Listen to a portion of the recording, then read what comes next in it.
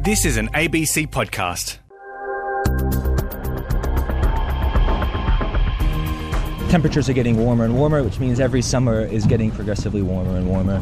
So I think in the future we're really going to be on alert every summer for bleaching.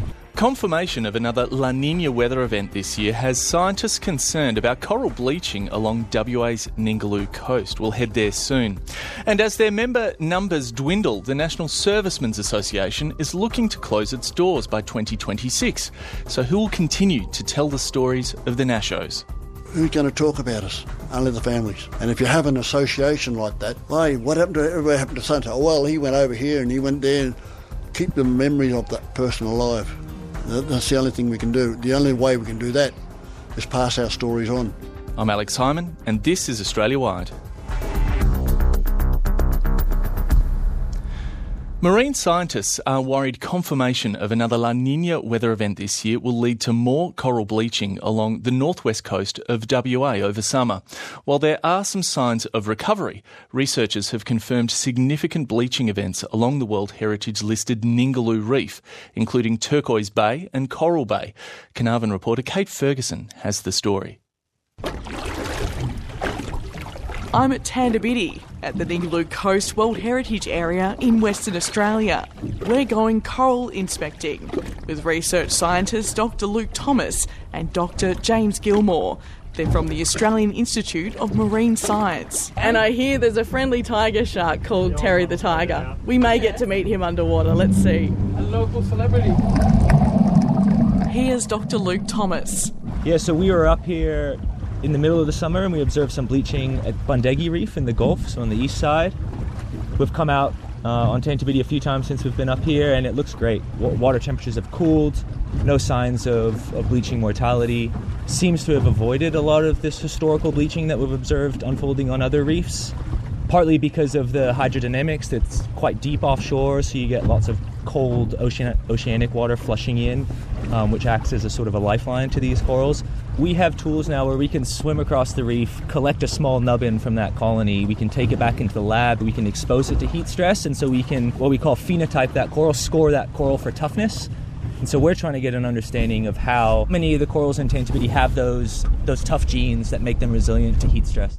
Further south, scientists say coral crops within the famous Turquoise Bay are in recovery mode. The Department of Biodiversity, Conservation and Attractions say they've detected between 20 and 30% coral bleaching. Here's Marine Park Coordinator Sally-Ann Gudge from the DBCA. There's probably a couple of corals that are probably, didn't recover to the full extent, but there's definitely growth there, and we are seeing some baby corals, some recruits, so that's a really great sign as well. And it's not the first time for Turquoise Bay. The more recent coral bleaching events were in 2011 and 2013. Here's Dr James Gilmore. So coral bleaching is the process by which, under warm water usually, it can be any kind of stress, but it's usually warm water, corals expel or spit out the tiny algal cells that live inside their tissue. And the algal cells really provide a food source to the corals. The corals can also feed with their polyps in the water column, but really most of their food tends to come from this algae, and it's this amazing symbiosis or this relationship. It's not much different to humans and trees, we get the oxygen from the trees and they provide food and things and vice versa. So they have this symbiosis, but when it's very hot, that breaks down and essentially the algal cells are expelled from the coral. And if that heat continues, then the corals will likely die. Warm ocean temperatures and light winds created a double impact for WA's coast earlier this year. Along with a marine heatwave, a separate fish kill event took place at Bills Bay in Coral Bay in April, which led to coral bleaching among the shallows. What happened at Bills Bay was quite unlucky, to be honest. So there was a large spawning event where westerly winds blew all that spawn into the protected bay. When those spawn break down, the bacteria feed on those eggs and sperm and larvae, turns the water anoxic, and so you had this low oxygen event, and that ultimately caused coral mortality. it coincided with warmer waters during the summer, but they were largely two separate processes happening. So it was a string of bad luck, really. And with a rare third La Nina in a row confirmed by the Bureau of Meteorology, scientists are concerned they'll see another combination of high temperatures and light winds along the northwest coast this summer. Temperatures are getting warmer and warmer, which means every summer is getting progressively warmer and warmer. So I think in the future we're really going to be on alert every summer for bleaching. My advice is to realise that corals are really fragile, so please don't stand on the coral, don't touch the coral, and look and enjoy, but don't take. Kate Ferguson with that story from the Ningaloo Reef. You're listening to ABC Australia Wide. And you are with me, Alex Hyman, in for Sinead Mangan. Let's head south now, where volunteers have converged on a block of Tingle Forest in a national park on WA's south coast over the weekend, in a bid to record the plants and animals before it's burnt by the Department of Biodiversity, Conservation and Attractions. The 400-hectare block is about 20 kilometres northeast of Walpole, near the famous giant Tingle tree and a little way west of the Valley of the Giants. Botanists and insect specialists say the ancient forest is home to species from millions of years ago that will not survive if their habitat is lost. But the department has listed the block to be burned in the next few months. Albany reporter Mark Bennett has the story. In one of WA's oldest Tingle Karri forests, near Walpole, the clock is ticking, and volunteers who've come to document what lives in the forest are worried about how much time they have. Is DBCA intending to burn it in the next 6 months? Yes, it is on burn plan. 170 volunteers from Perth and around the state, armed with cameras and clipboards, signed up to spend 3 days taking photographs and specimens to be recorded and shared before the block is set alight. My name's David Edmonds and I'm a volunteer with the Walpole Nornlup National Park Association. Why did you choose this particular block? So the Tingle Forest is one of the iconic ecosystems of the Walpole Wilderness. The Tingles are found nowhere else in the world, and they're a sort of forest that is a remnant from a time when it was wetter and the climate was wetter. And as the climate has dried, it's retreated and become just a small area that now where it exists. And one of the reasons we chose this spot is because it's been a long time since most of this Tingle has been burnt. The giant trees are home to some tiny survivors, some only recently discovered by WA scientists. My name's Mark Harvey and I work at the Western Australian Museum and I'm curator of arachnids and myriapods. The BioBlitz is going to give us a snapshot of what occurs and what we've been able to find here and what occurs in these habitats. We're mostly looking for creepy crawlies like spiders and other arachnids, so that includes ticks and mites, harvestmen, scorpions and things I work on, pseudoscorpions. We're also looking for millipedes and centipedes, which we've got expertise in the museum. This part of Western Australia is very special. It includes lots of different species that are found nowhere else on Earth and are only found in these high rainfall forests here on the south coast. They give us actually a really important signal of what habitats used to look like 20, 30, 50 million years ago. So some of these species are ancient survivors of old groups that have become extinct elsewhere in Western Australia as the habitats have changed. For volunteer Keith Bradby, it's an important project. For me, we really urgently need to understand what we're doing with managing this country and particularly with fire. I mean, we're living in a drying climate now. This is an ecosystem that left to itself will adapt. We burn it a lot.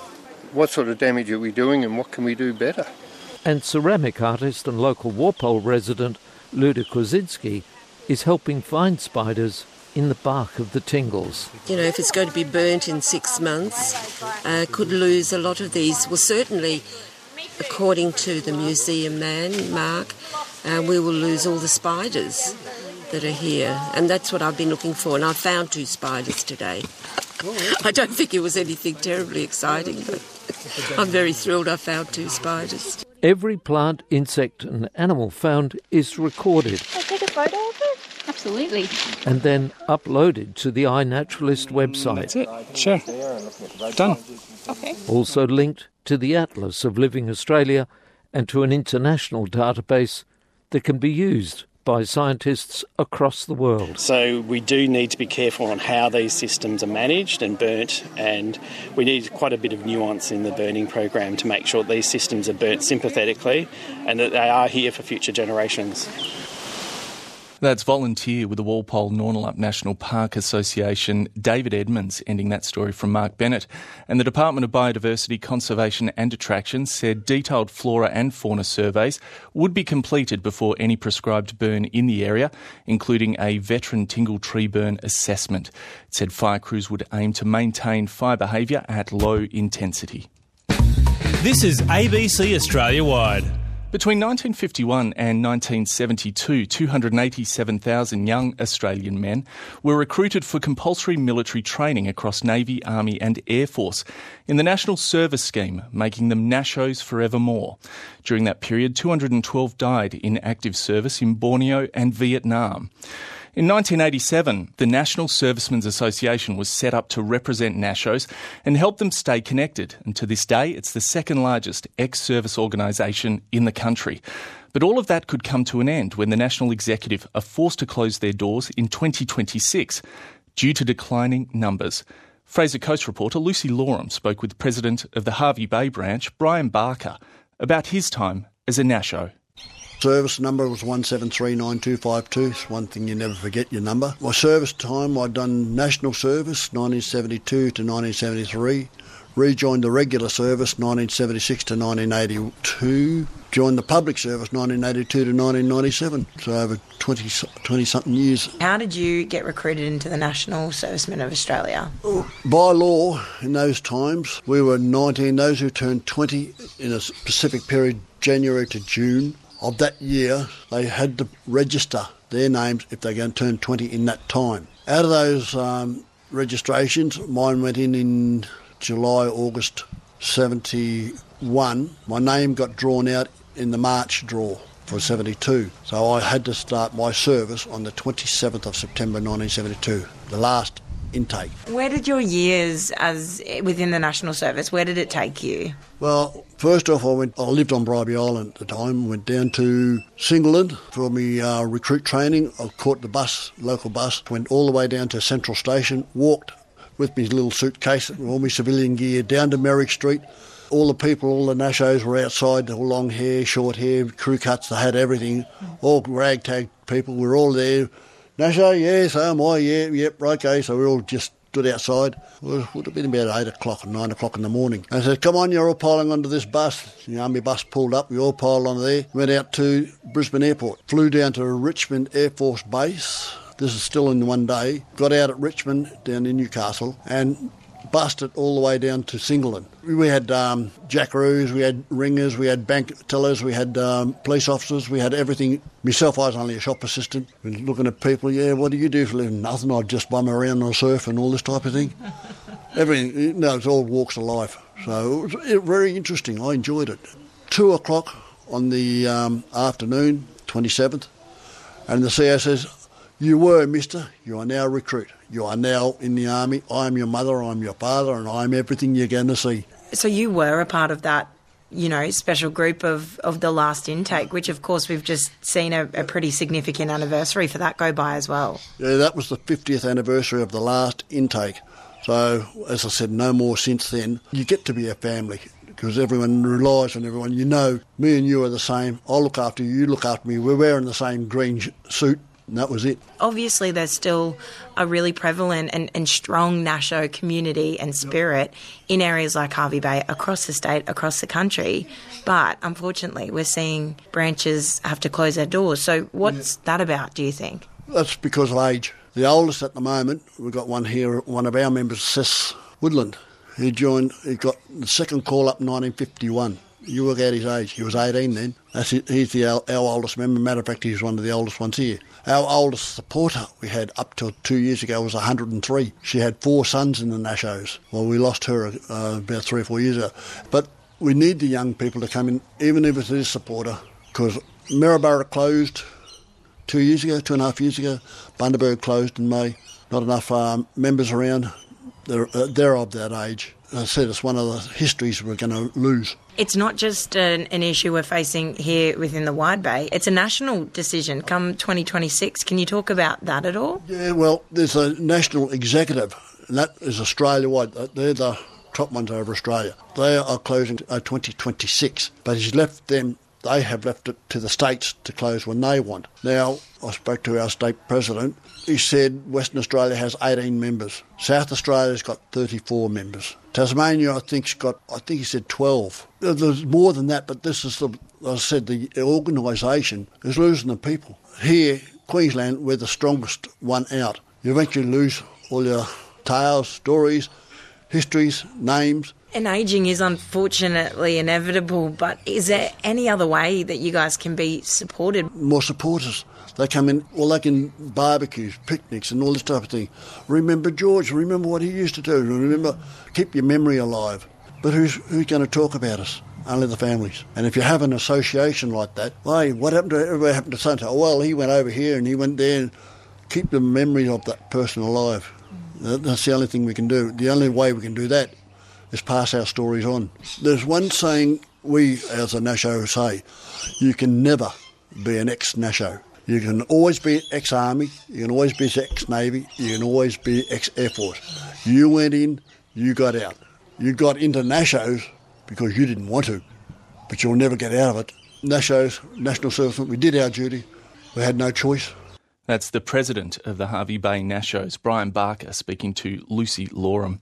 And a spokesperson for the Minister for Veterans Affairs, Matt Keogh, says the decisions relating to ongoing administration are a matter for the association, and that veterans and families are eligible for counselling from Open Arms via the government website or on 1800 011 046. Dolbadilla was a booming railway camp nestled in Western Queensland.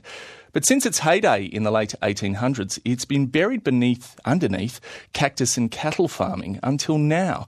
Hobby historians have uncovered the town cemetery, with its stories being brought back to life from the grave. Kemi Maguire has this story. Toowoomba local Jane Wilson is a historian in her free time. But away from family trees or war stories, Jane has dug up, quite literally, an entire 19th century town in Western Queensland. Dolbadilla, originally it started out, it was called Black's Waterhole because of the colour of the water from the native tree, the leaves falling into it. It received the name of Dolbadilla when the railway was being built through. It lasted for a period of about 3 years. It had 8 to 10 pubs at any one time. They were always going bust and moving and doing whatever. There was over 500 people. I always like to call it a boom and bust town. What did it look like when you first arrived at Dolbadilla? Typical Western Queensland country. It has got nothing outstanding anywhere. Nothing struck me about Dolbadilla. It was fortunate to go and meet a fellow, and his name was Billy Hughes. And he had been chasing graves in the district for quite a number of years. And I came across a photo, and it was of a man sort of nosediving into cactus bushes, and with the word Dolbadilla underneath it. And I thought, oh, this looks interesting. And then I got a little bit obsessed about it.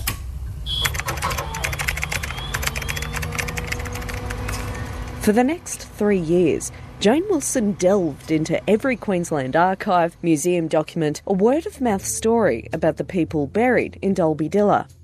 And its stories came through from beyond the grave. There's quite a number of young children. A young fellow that died of consumption, he was 20, and his parents were buried in Roma about 18 months later, both of them within about a month of each other. We've got a chemist that moved there, and he died within a week of moving there. John Mackenzie. John Mackenzie was the publican at Dolbadilla. He was there for a lot of his life. He stayed there after Dolbadilla had moved on, and the family had built him a little cottage in one of the nearby towns, and the story goes that they went out to pick him up to take him to his new little home, and they found him dead, so he never left Dolbadilla, and he's buried beside his wife. This isn't the first historical discovery for the region.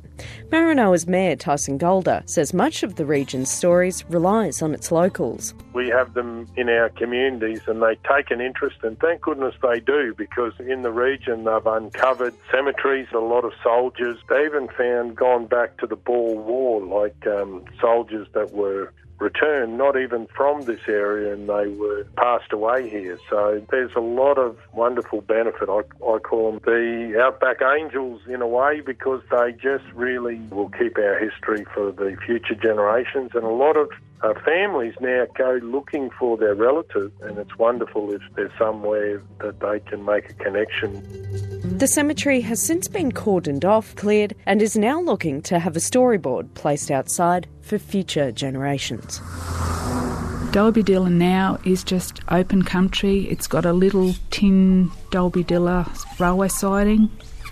April this year we had a commemorative service and about 100 people turned up. Probably 30 to 40% of those were related to someone that's buried in the cemetery. You know, if every community was doing that, then we won't be losing as much of our history. And that's the one thing that I don't want to do. I don't want to lose these stories. Some of them are just awesome. That's Toowoomba local and hobby historian Jane Wilson, ending that report by Kemi Maguire. And finally on Australia-wide, after a COVID-induced 2-year hiatus, thousands of utes roared their engines into the Denny Ute Muster in southern New South Wales at the weekend. What first started in the late 90s to attract visitors to the town during a crippling drought, it's now turned into a bucket list event attracting people to Deniliquin from all over Australia. Riverina reporter Olivia Calver has more. This is a tight one, folks. Who's going to bring it home? What's the eel sack? Organisers of this year's Denny Ute Muster say more than 18,000 people attended the celebration of all things country. There were show and shines with ute owners putting their pride and joys on display, along with ute circle work races celebrating the best burnouts. Big country music stars drawing the crowds, and volunteers cooking up a storm of snags on the barbecues to feed a hungry horde. 15 years ago, ute fanatic Dave Pearce sold one of his bull bars to help pay for his first trip to the Denny Ute Muster. Yep, sold my bull bar to a fella from Wagga, and that paid for fuel and entry and stuff like that. Must have been pretty worth it, because you've kept on coming back. Why do you keep returning year after year? It's everything about Denny. It's the atmosphere, the utes, like mates, friendships that have become like family. Well, you've met some pretty important people here, though, haven't you, over the years? Yes, I have, actually, yeah. In 2019, I actually met my current partner here. Almost 8,000 utes made it to the Ute Muster this year, falling short of the festival's world record of almost 10,000 in one place at the same time. But the event did break its own world record for the blue singlet count, with more than 4,100 people rocking the Aussie classic. Edward River Council Mayor Peter Betts says she expects millions of dollars to be injected into the local economy. Well, it brings in around $16 million. You've got over 1,000 volunteers, community sporting groups that benefit from all that, and then the outside communities that benefit as well. So, Carnago pub's back open, Jerilderie, Mathara, Finley, everywhere the smaller towns that the people come through to get here all benefit as part of the economy, that everyone spends a little bit on the way. Peter, how good is it to see Denny back on? Isn't it fantastic? Look at all these people. It's happening, it's buzzing, there's people everywhere. I'm excited. I'm like the mum, having the proud mum moment. Like, when you take your kids to the concert, have a look at all these people here. Proud mum moment, proud mayor moment. For those just out of town, it's an opportunity to make a big buck. The nearby 169-year-old Carnago pub reopened its doors for the first time since it was burnt down in 2014. The beloved watering hole has been restored by a partnership including Michael Lodge and his brother Paul. Michael says their dad Neville ran the hotel for close to 30 years and they will continue on in his memory. Why did you want to, combine the opening with the Ute Muster? Well, obviously for some income. because it's been quite expensive undertaking. We needed to get some income in, and we thought what better time than when it's flat out busy. And a lot of people kept calling in and saying, when are you open, when are you open? So I sort of said, well, we'll try and open at the Ute Muster. What does the Denny Ute Muster weekend mean to a town like Conago? Well, it keeps the town alive. It's certainly a lot of hive of activity. There's thousands of vehicles pass through here. Now that the engines have finally died down, organisers say about $100,000 will be donated to local community groups. Olivia Calver there at the Denny Ute Muster, and that is Australia-wide for this Monday evening. I'm Alex Holman. I'll get the frog out of my throat. Have a great evening. Cheerio.